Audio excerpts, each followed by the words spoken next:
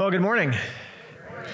It is good to see you. We've had one first full week of September with the kiddos back to school and everything. Hope you had a good start to the September season. And tonight, by the way, you don't want to miss it. If you've registered, just a reminder that we're having dinner out in that lobby and then a movie right in here starting at 5 p.m. So you want to be here on time because we're going to get going right away, and then we're going to get into the movie just a little before 6 o'clock. If you haven't registered yet, we have just a hair under 200 people coming, so there's still room for more, but we're closing registration at 1 o'clock. So you've got just a little bit of time. You can head over to kingstreet.org and you'll find the registration link there. And but at 1 o'clock, that's when we'll close registration because we just need to firm up some details for the night. So it'll be a good night together. We're watching the movie Overcomer, and it'll be a faith-filled, inspiring night together of reconnecting with friends and meeting some new ones too along the way. So good to see so many of you back in person this morning.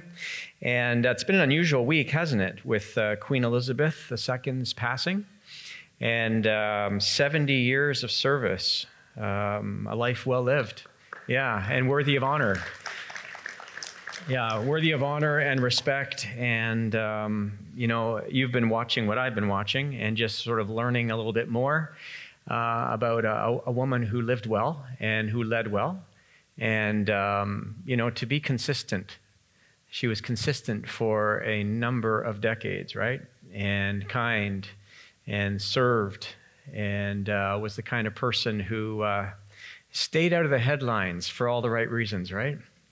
And so we honor her life, and we pray for the nations that have been under the monarchy, including Canada. And so those of you who know our history know that we have a strong connection to Great Britain, and as well to the monarchy. So we'll pray for. It's easy to forget, isn't it? When I saw King Charles giving his first address, it's easy to forget that he's a son first before he's the successor as king. And I don't know, the royal family is very good at not showing emotion in public, but they're human like the rest of us, and they grieve. And so we will pray for them and for all that King Charles needs to step into in the days ahead. It's been a reminder for us. I was driving with one of my daughters the other day in the car, and the Psalm 90 came to mind. Teach us to number our days. Right? Scripture says that. Teach us to number our days that we may apply our hearts to wisdom. And it's a reminder. Anytime, it's a strange thing, life in this world, when somebody who passes away who has been kind of before us on the screen or in the media in some way, you feel like you know the person, even though we may have never met in person. We feel like we know them. And so whenever someone that we know personally or feel like we know, it's a reminder for us to take inventory and to consider the trajectory of our own lives. And we want to make the most of the days we have under the sun. And Scripture says, wise people number. So today we're going to start a series called Untangled. And I think there's something here for all of us because all of us are numbered among the human family.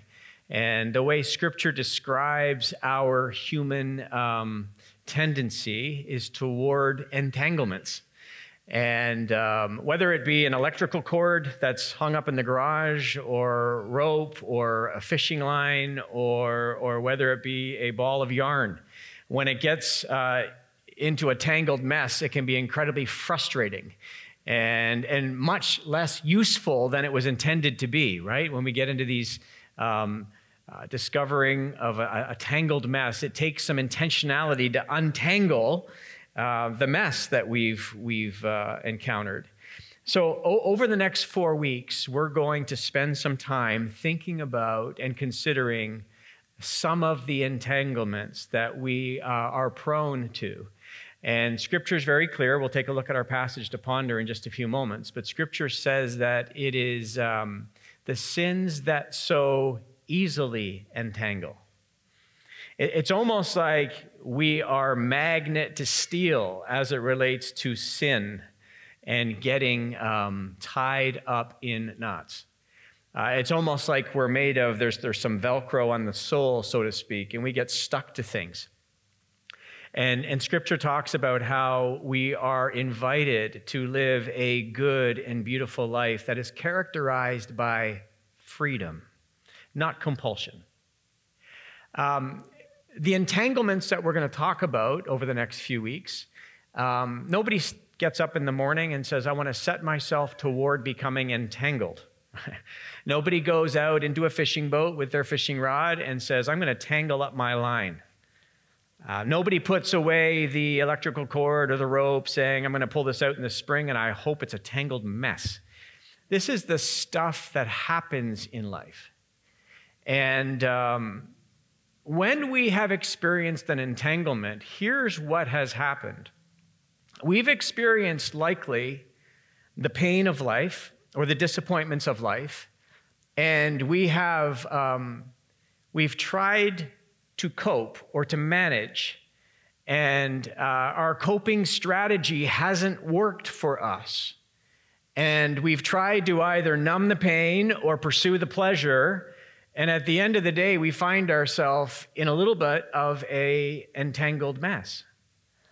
It happens when we set our face against the ways of God and choose to manage or develop our own coping strategies that we think will serve us best, only to find out, as Scripture says, there's a way that seems right to a man or woman, but in the end, it leads to an entangled mess.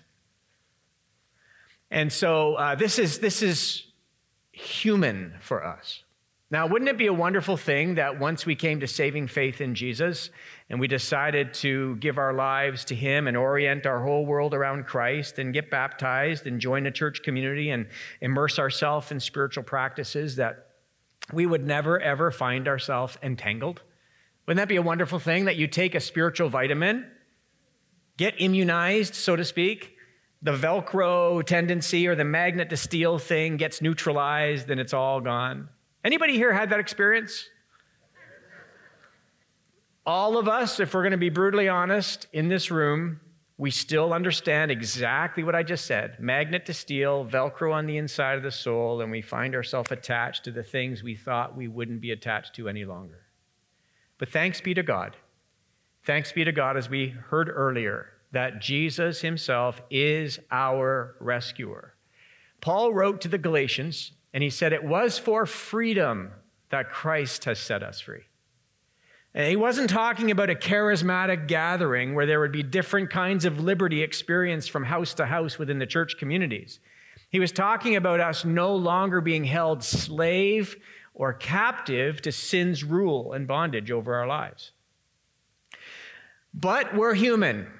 And we sometimes step out of that beautiful, safeguarded place of freedom into unpermitted areas. Our coping strategy's gone wrong, and we end up entangled. And so this is our passage to ponder over the next few weeks, Hebrews chapter 12. And as we've been doing over the last few weeks, if you're able, would you stand with me? And we are going to read together. You're not obligated, but I would encourage you to do so. There's something about hearing the words and saying the words. So can you read with me in a way that your neighbor, even if you are alone in your row, loud enough so the person ahead of you or beside you can hear? So let's read together Hebrews chapter 12, beginning of verse 1. Therefore, since we are surrounded by such a great cloud of witnesses, let us throw off everything that hinders and the sin that so easily entangles, and let us run with perseverance the race marked out for us, fixing our eyes on Jesus, the pioneer and perfecter of faith. For the joy set before him, he endured the cross, scorning its shame, and sat down at the right hand of the throne of God. Consider him who endured such opposition from sinners, so that you will not grow weary and lose heart. The word of the Lord. You may be seated. Let us throw off the sin that so easily entangles, and let us run, he says, with perseverance the race marked out for us. So the writer of Hebrews tells us to be useful in the kingdom of God and to run the race assigned for us goes better when we are unencumbered, when we don't have the rope or the twine tied around our legs. It's hard to run when we are entangled. I think it's a very interesting observation. In John chapter 11, If you're new to the Bible, there was a friend of Jesus by the name of Lazarus.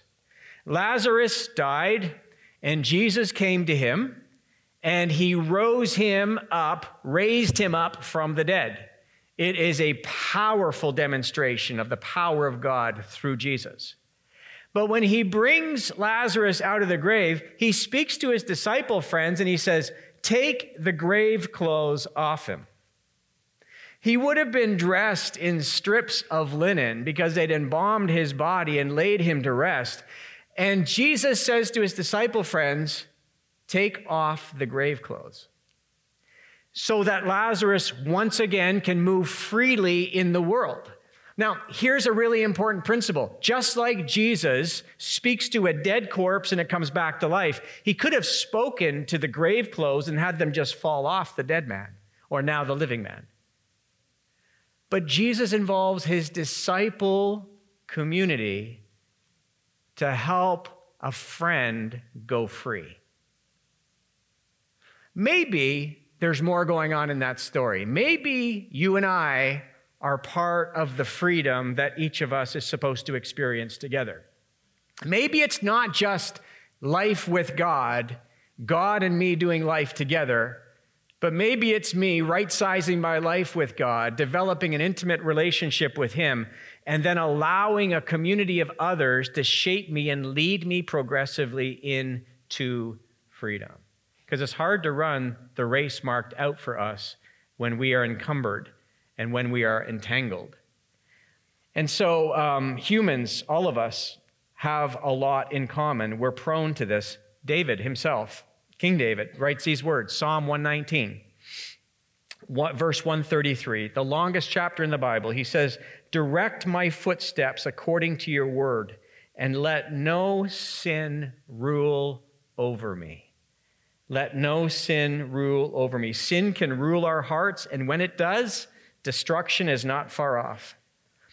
When we read the Bible, it is one unified story telling us about the gospel of Jesus, how dearly loved we all are. And before we're done this morning, we're going to eat and drink today together, reminding ourselves of the self-sacrificing love of God in Christ. And if you haven't helped yourself to a cup yet, there are in the lobby, and you'll be able to get one before we eat and drink together at the end of this teaching. But this one unified story that points us to Jesus, Genesis chapter 3, we're introduced to sin. And now sin steps into the human experience. We open our hearts to it. But it's progressive. As you read throughout the story, and we'll take a look at this in just a few moments, it progresses from chapter 3 to chapter 4. Relationship is impacted, and then it turns violent. Chapter 4 of the book of Genesis, Adam made love to his wife Eve, and she became pregnant and gave birth to Cain. She said, "With the help of the Lord, I have brought forth a man." Later, she gave birth to his brother Abel. Now Abel kept flocks, and Cain worked the soil.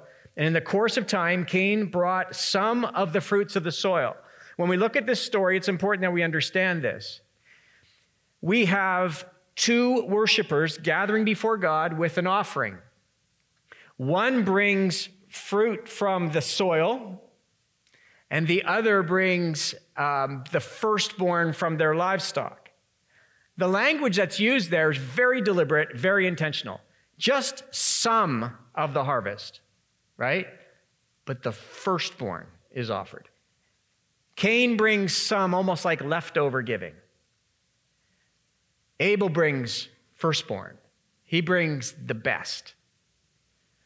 And we have this temptation toward violent sin right in a worship environment.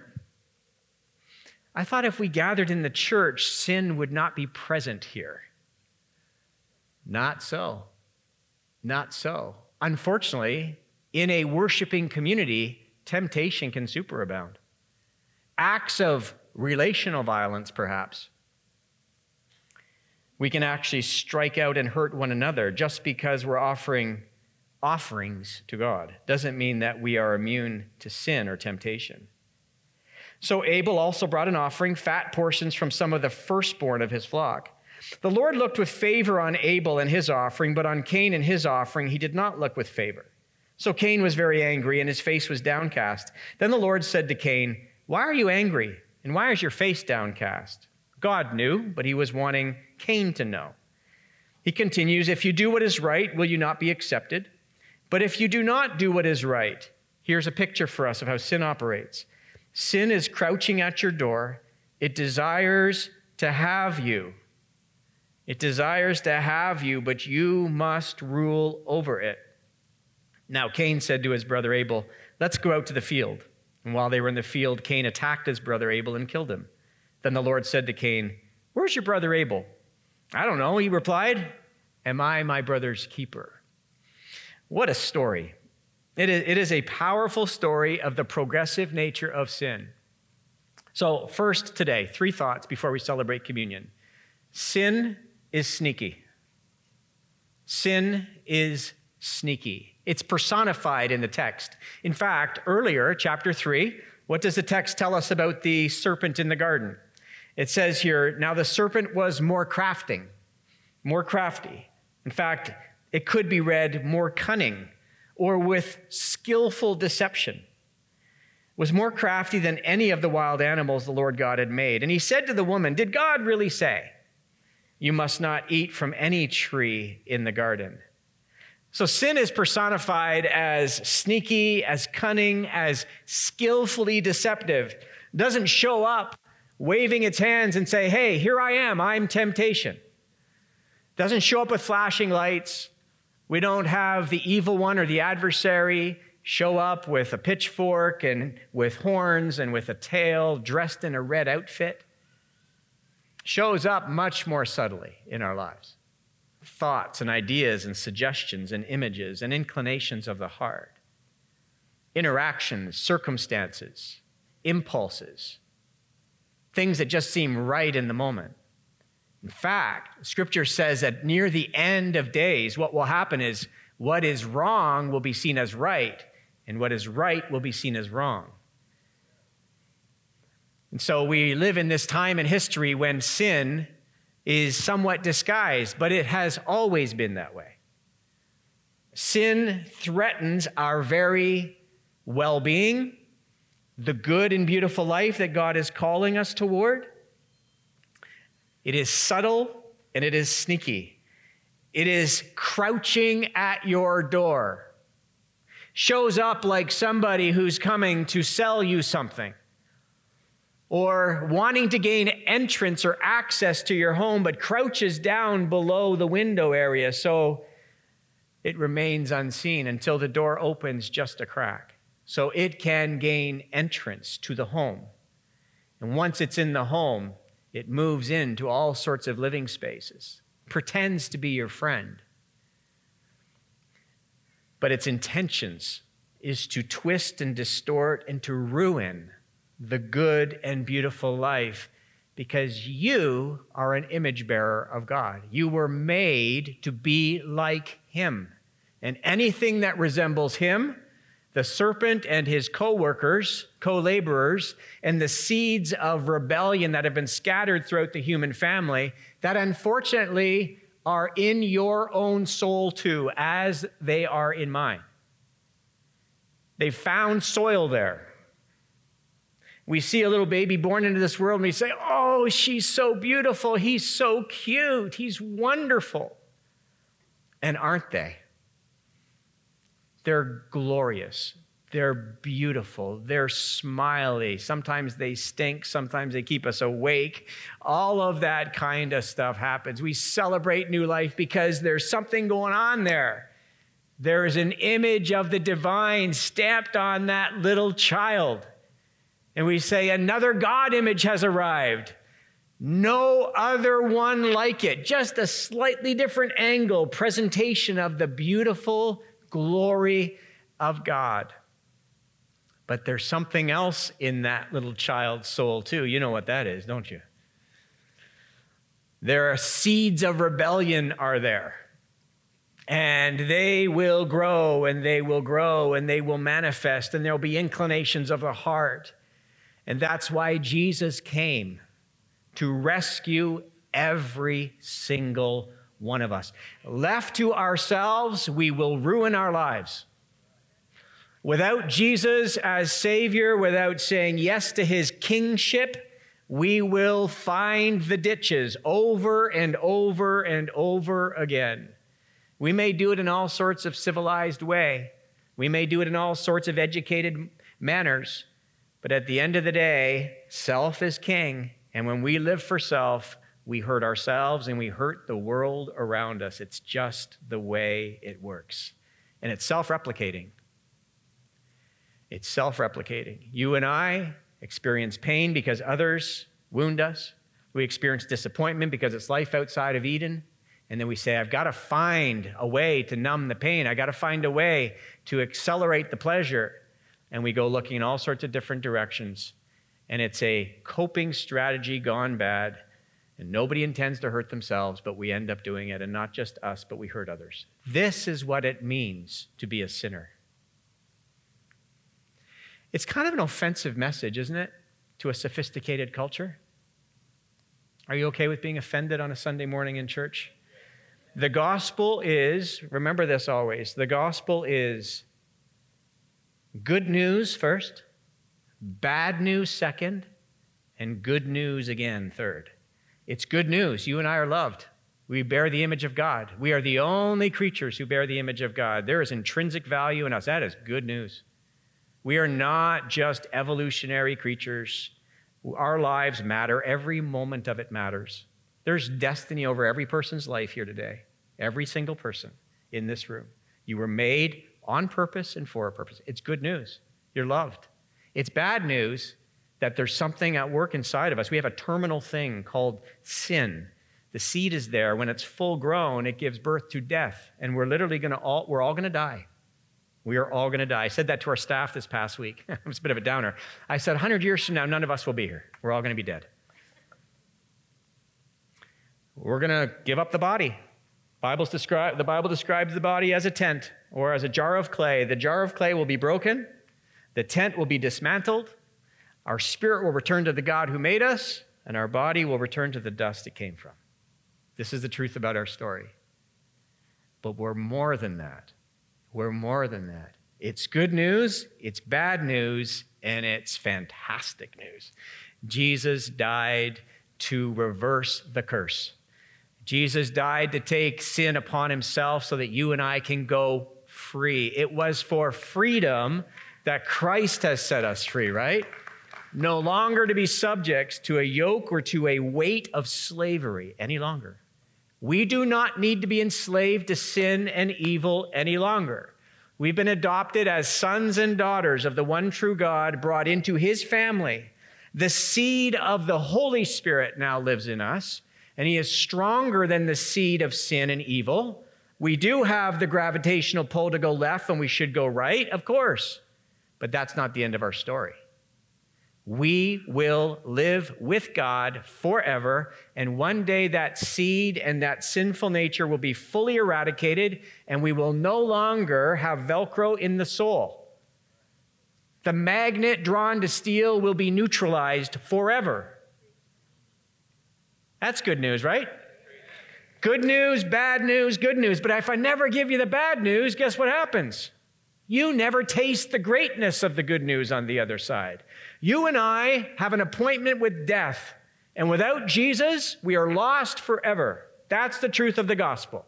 It's the narrow way of Jesus. I love all of my Canadian neighbors, regardless of their faith persuasion, regardless of where they line up with some moral compass, whether it's complementary to mine, in step with mine, or opposed to mine. I respect and love them all. But if you and I are going to be true to the gospel of Jesus, hear me loud and clear on this one. If we're going to be clear about the gospel of Jesus, there is a narrow way that we are called to walk. There is one way to God the Father, and it's through the Lord Jesus Christ. What was accomplished on the cross mattered. Jesus was not a victim. He was not just demonstrating only the love of God to us, though he was doing that. He was defeating sin and hell and death, and that now when we stand by gravesides, Alicia's going to stand by a graveside tomorrow, death doesn't get the last word. This is what we believe to be true. Now, life in this world for us, We do not live perfectly. We just do not. But we should live progressively, right? We should be becoming less and less influenced and dominated by the sinful deception of this world. And we should be saying no to the sinful nature and yes to the Spirit and staying in step with the Holy Spirit along the way and gaining the upper hand along the way. Will there be setbacks? Yes, yes, yes, and yes. You might be here today and you've gone through a tough season of setbacks. Every human who has a dual nature, you are a saint and a sinner, will have moments when you try to cope on your own and you'll get it wrong. Thanks be to God for Jesus. Thanks be to God for Jesus. And we keep coming back to that. My worst moment does not define me. Your worst moment does not define you. What happened on your behalf is what defines you. Jesus, when Christ, who is your life, appears, right? Then you also will appear with him in glory. So sin is sneaky. It is incredibly sneaky. And when remember HALT, H-A-L-T, when we're hungry, angry, lonely, and tired, it's even more sneaky. Have you found that to be true? When you are hungry, it's probably the worst. Hungry, angry, lonely, and tired, we're vulnerable. We're vulnerable. And you know what the serpent wants to do? When he gets you vulnerable and we try to cope and we get it wrong, instead of going the right way, we go the wrong way. He wants to whisper into your spirit that there's no way back. He wants to infect you with a core belief that starts acknowledging that you're a failure. That if everybody knew the worst about you, nobody would want to be your friend. He wants to whisper to you that even God himself is getting frustrated with you. He's even growing tired of your failures. Do you know every one of your failures, every one of my failures were known by God, every one of them. The beginning and the end, he is present in all of it simultaneously because he's above space and time, not confined like his dependent creatures like we are. He's present in your worst and best moments simultaneously. And he knew the worst about you, and he still died for you. So that means that we should not be listening to this whisper, this cunning, deceptive tactic that plays to our poorest thoughts about ourselves. Because when we are entangled, we're not running with perseverance the race marked out for us. We're not as useful in the kingdom of God when we're entangled. So he wants to entangle you, not to divorce you from the love of God, because he can't. Nothing in all creation can separate you from the love of God in Christ. But what he wants to do is get you entangled so you're less useful in his kingdom.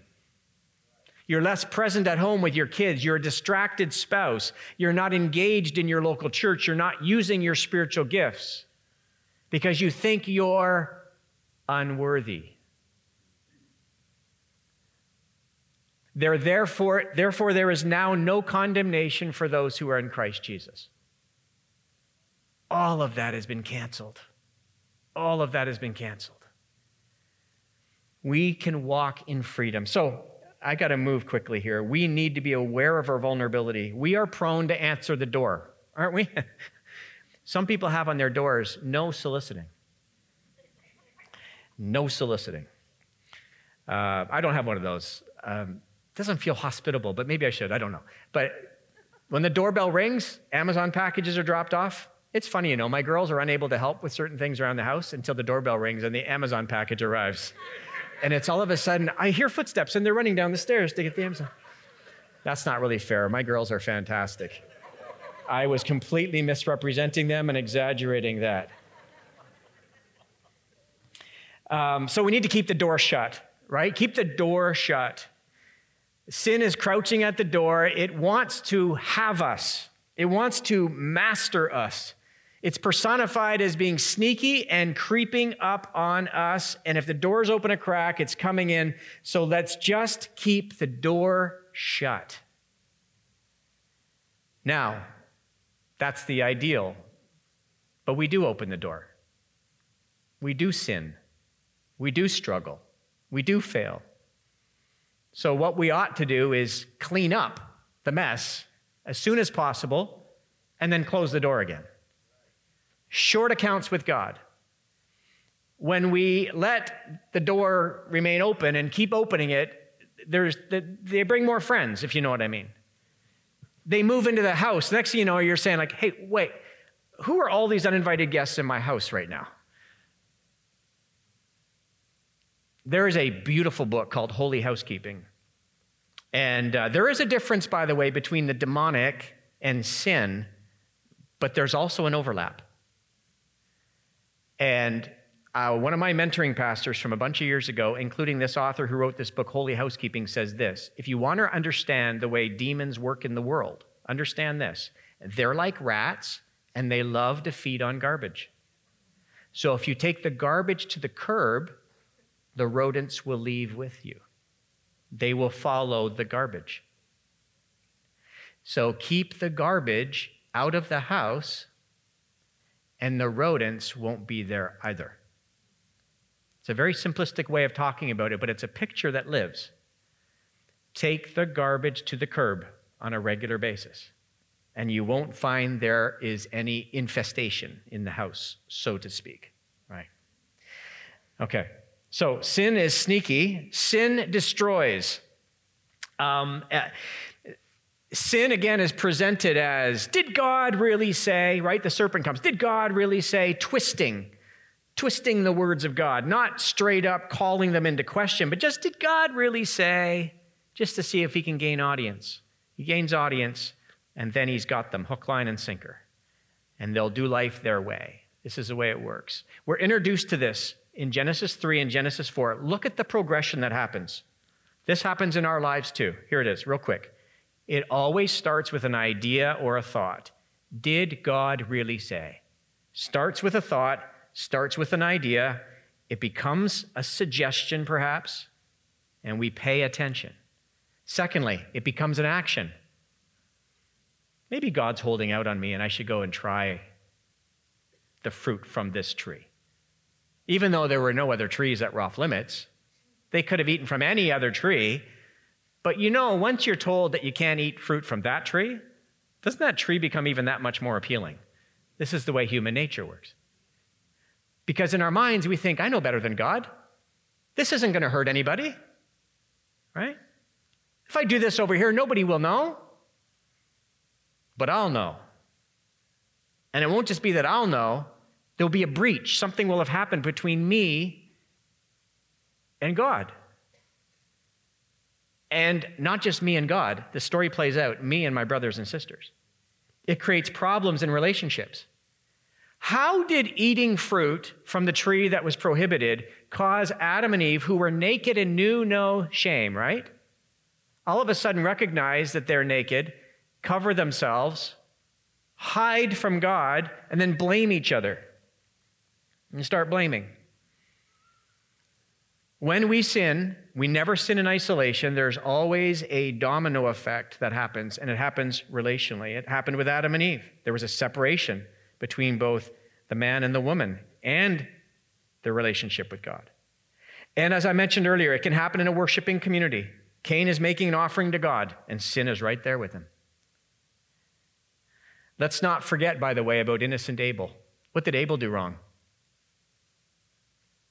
Abel's just offering the best of his livestock. Next thing you know, his brother says, hey, do you want to meet me out in the field? Sure, let's go. He's out there, first homicide in the human family.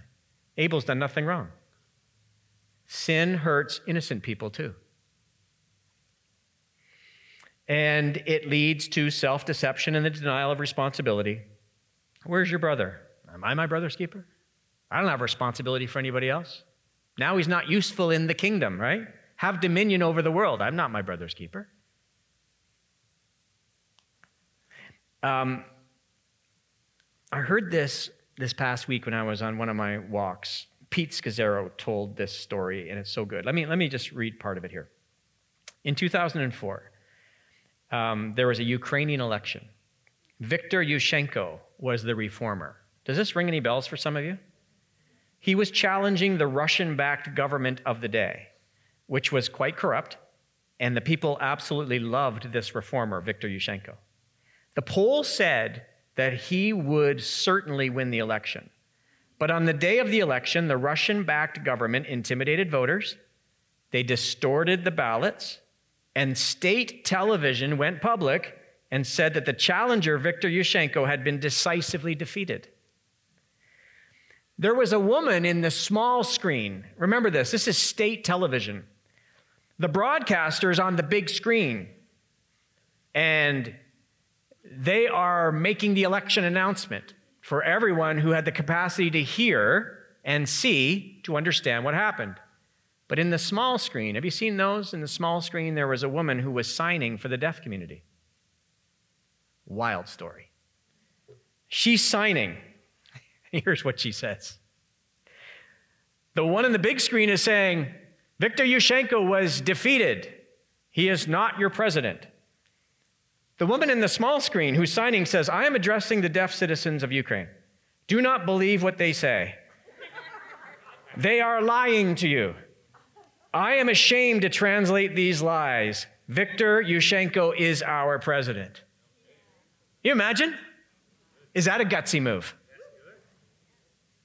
Word spread throughout Kiev and the rest of Ukraine, and the Orange Revolution was born. And 17 days of social unrest resulted in offering the elections again, and Viktor Yushchenko won, and won big. Here's the deal.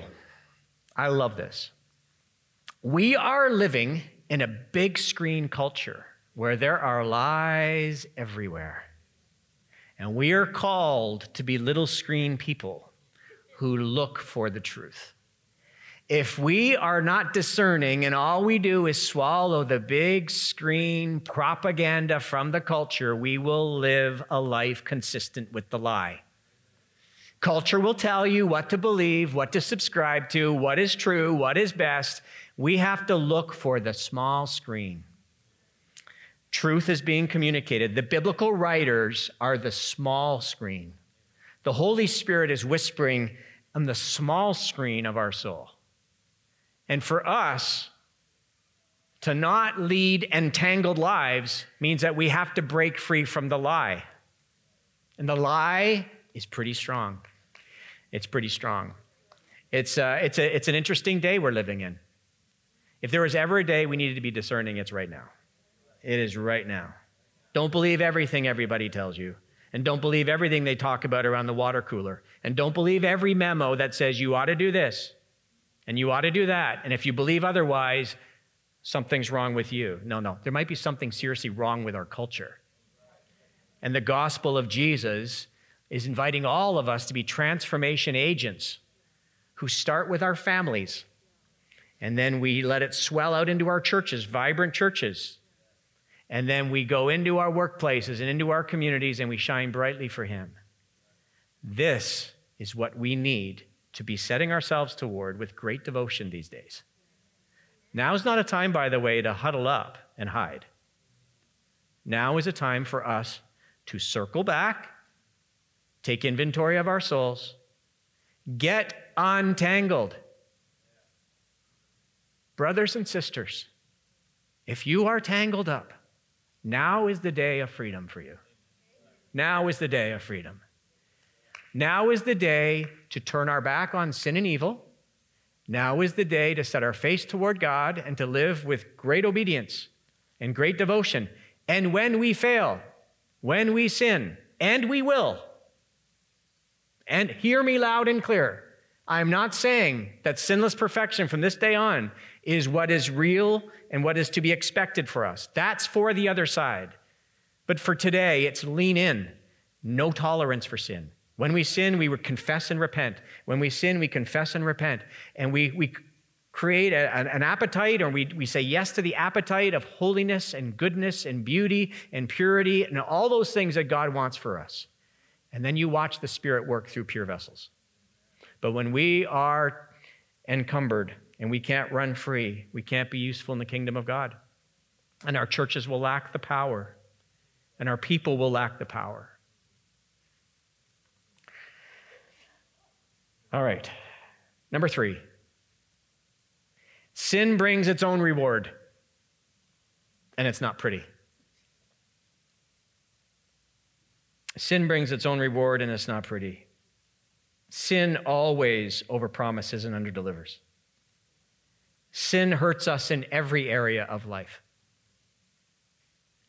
Can I enumerate a few? It hurts us physically, biologically. Listen to David. David's sin was recorded for us so that we can learn from it. After he had sinned and he brought his sin back to God for confession and repentance, he says, "Cleanse me with hyssop and I will be clean. Wash me and I will be whiter than snow. Let me hear joy and gladness." And then listen to this. "Let the bones that you have crushed rejoice." When we have sinned and when we are carrying the weight of our sin and when we are entangled and we're living in it, there's a heaviness, there's a weight on the body, the mind, the soul. There's, as David says, the bones feel crushed. We're going to continue our series next week, and we're going to have some friends from Teen Challenge with us. And they're just going to be sharing a few faith stories, and then I'm going to give a brief talk on addiction. And that's next week. But remember this. There is a biological aspect to addiction. There's patterns of behavior that get curated in our lives, and our brain changes. And when we expose ourselves to sin repeatedly, we talk about strongholds and sinful patterns and addictions. These things are real. There are some people who, because they've immersed themselves in a pattern or lifestyle of sin, they're experiencing addiction. Sin it's addiction. It's its own addiction. But there's a biological part of this too. And we don't talk a lot about it, but the brain is powerful, and our brains can change. The thoughts we think shape our decisions and the words we choose and the behaviors, and it all just becomes very formative. And we need a moment in life when we get the trajectory changed. We step into the kingdom of God, but then it's a process, right? Take off the grave clothes. I don't want the scent of death on my life anymore. I want the scent of life on my life. And I need brothers and sisters to be part of the delivering work in my life and in your life. It's called a community. So sin impacts our bodies. Sin impacts us emotionally. Listen to David again, same chapter, chapter 51. "Deliver me from the guilt of bloodshed. O God, you are God, my Savior." There was a guilt that was crushing his own spirit. We can suffer emotionally when we sin. Financially, there can be financial costs to sin. This is what the Lord Almighty says. This is the prophet Haggai, chapter 1. "Give careful thought to your ways." That's what this teaching is about this morning. Give careful thought to your ways. "You have planted much, but have harvested little." The prophet says, you've been planting a lot of seed, but at harvest time, not a lot's coming up. He says, "You eat, but never have enough. You drink, but never have your fill. You put on clothes, but you're still cold. You're not warm." And then he says, "You earn wages only to put them in a purse with holes in it. You work hard, you save, you invest, but you don't have much to show for it." And I love what Charles Swindoll says about this. He says, the reason you don't have much to show for it is because God has drilled holes into your purse. And the money that you put in has come right out. Because you haven't chosen to do life God's way. There can be financial implications when we don't live God's way. Relationally, Adam and Eve, right? They're hiding and blaming. Cain and Abel, we've got deception and violence. And then we'll close with this one. This is my last thought before we have communion together. Spiritually, and this is the big one. Isaiah chapter 59, verse 1. "Surely the arm of the Lord is not too short to save." That's good news. I don't know how much you've messed up in life, but if you're sitting here today and you feel like a big mess up, the arm of the Lord is not too short to save, nor his ear too dull to hear. That's an important part of this passage. "But your iniquities have separated you from your God, and your sins have hidden his face from you so that he will not hear." Did you hear that passage? He says here, your sins, my sins, have hidden his face from me or from you so that he will not hear. Here's what's going on in that passage. When you and I sin, it's not that God does this. Oh, I don't want to hear from that guy anymore. I don't want to even see this person. Get out of my sight. I don't want to hear from you. I've heard you too many times. You did it again. No, I don't want to hear you. The reason why God doesn't hear is because we've stopped talking. When we sin and we're entangled and we're living in that place and we're not reaching back to God, we're not talking with him. He's not hearing from us. It's our sins that have hidden his face from us because we're not looking for his face anymore. I want to invite you today to turn back for home. I say this often at King Street. Repentance is intended to be a lifestyle. I try to practice that most days. We all have lots of reason to turn our face toward God again. I don't ever want to come across, and this is why I'm going to say what I'm saying now, I don't ever want to come across that anybody in this room has arrived, because we have not. And I don't ever want to come across like there's a bar that's so high that you can never reach it, and you're going to wear yourself out to try to be good enough for God. You are loved just the way you are. You are good enough for God because of what Jesus did for you. You can rest in that. But this beautiful invitation that God has given all of us is for us to live our best life. And our best life is when we are not encumbered and we're not being tripped up and we're not entangling a mess and we're not frustrated by all the knots that we have kind of created for ourselves. He wants us to run. He doesn't want us to be falling over all the time. He wants us to run in open spaces with him and to accomplish all the purposes that he has for our life. Life is far too short to waste it on entanglements. But humans have to learn, and sometimes we have to learn the hard way. Anybody ever learned the hard way? I think we all have, and we all will. This is what it means to be human. I listened to a lady last night give a talk, and she was just saying, humans learn. That's what we do. Humans learn.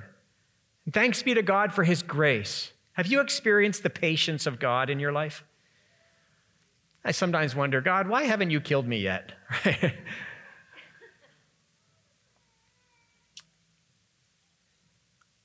The Apostle Paul spoke to Timothy or wrote to Timothy, and he said that he was the chief of sinners. You familiar with that passage? He says, I'm the chief of sinners. I'm the CEO in the sinning department. And it's kind of like, Paul, what are you talking about? What do you mean you're the CEO of sinners? Like, I know a lot of other people who've sinned way more than you have. I know people who've done way more dramatic things than you have. I'm sure Timothy was thinking, what are you talking about, Paul? You've walked with God for decades now.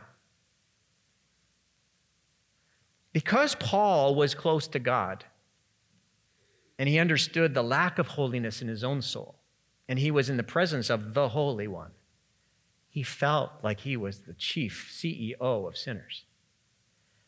And so the most mature thing about people who walk with God is that they never really think they're better than anybody else. They always say, but for the grace of God, there I go. So whether you're really, really close to God or whether you're a long ways from God, even the ones who are really close to him, the light and the brilliance of his holiness shines on the imperfections of our own soul, and we say, oh God, have mercy on me. Oh God, have mercy on me. My motivations are mixed.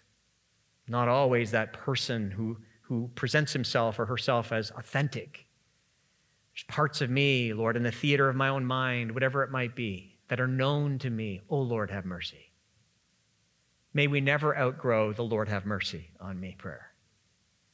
May we never look down on our neighbor and say, look how far I've come. How come you haven't come as far as I have? That's a demonstration how far you have not come, actually. And so we look with compassion and we look with mercy and grace toward our brothers and sisters. And the missing part of the gospel, we look with compassion and grace toward ourselves. God wants you, and he wants me to reorient our vision so that we see ourselves as children who fail and who make mistakes and mess up and are learning. And he takes us by the hand, just like he would a little child. And he says, come with me. I'll show you how to do this. And we say, all right, Daddy. All right, God. All right, Father. I'll keep my hand in yours. And he'll show us where to go. When we are harsh with our children, we never get the best out of them. When we're gracious and kind, we lead them along tenderly, and they thrive. That's what God is like with us. He's leading you tenderly and kindly today. It's your kindness that leads us to repentance. It's your kindness that leads us to repentance.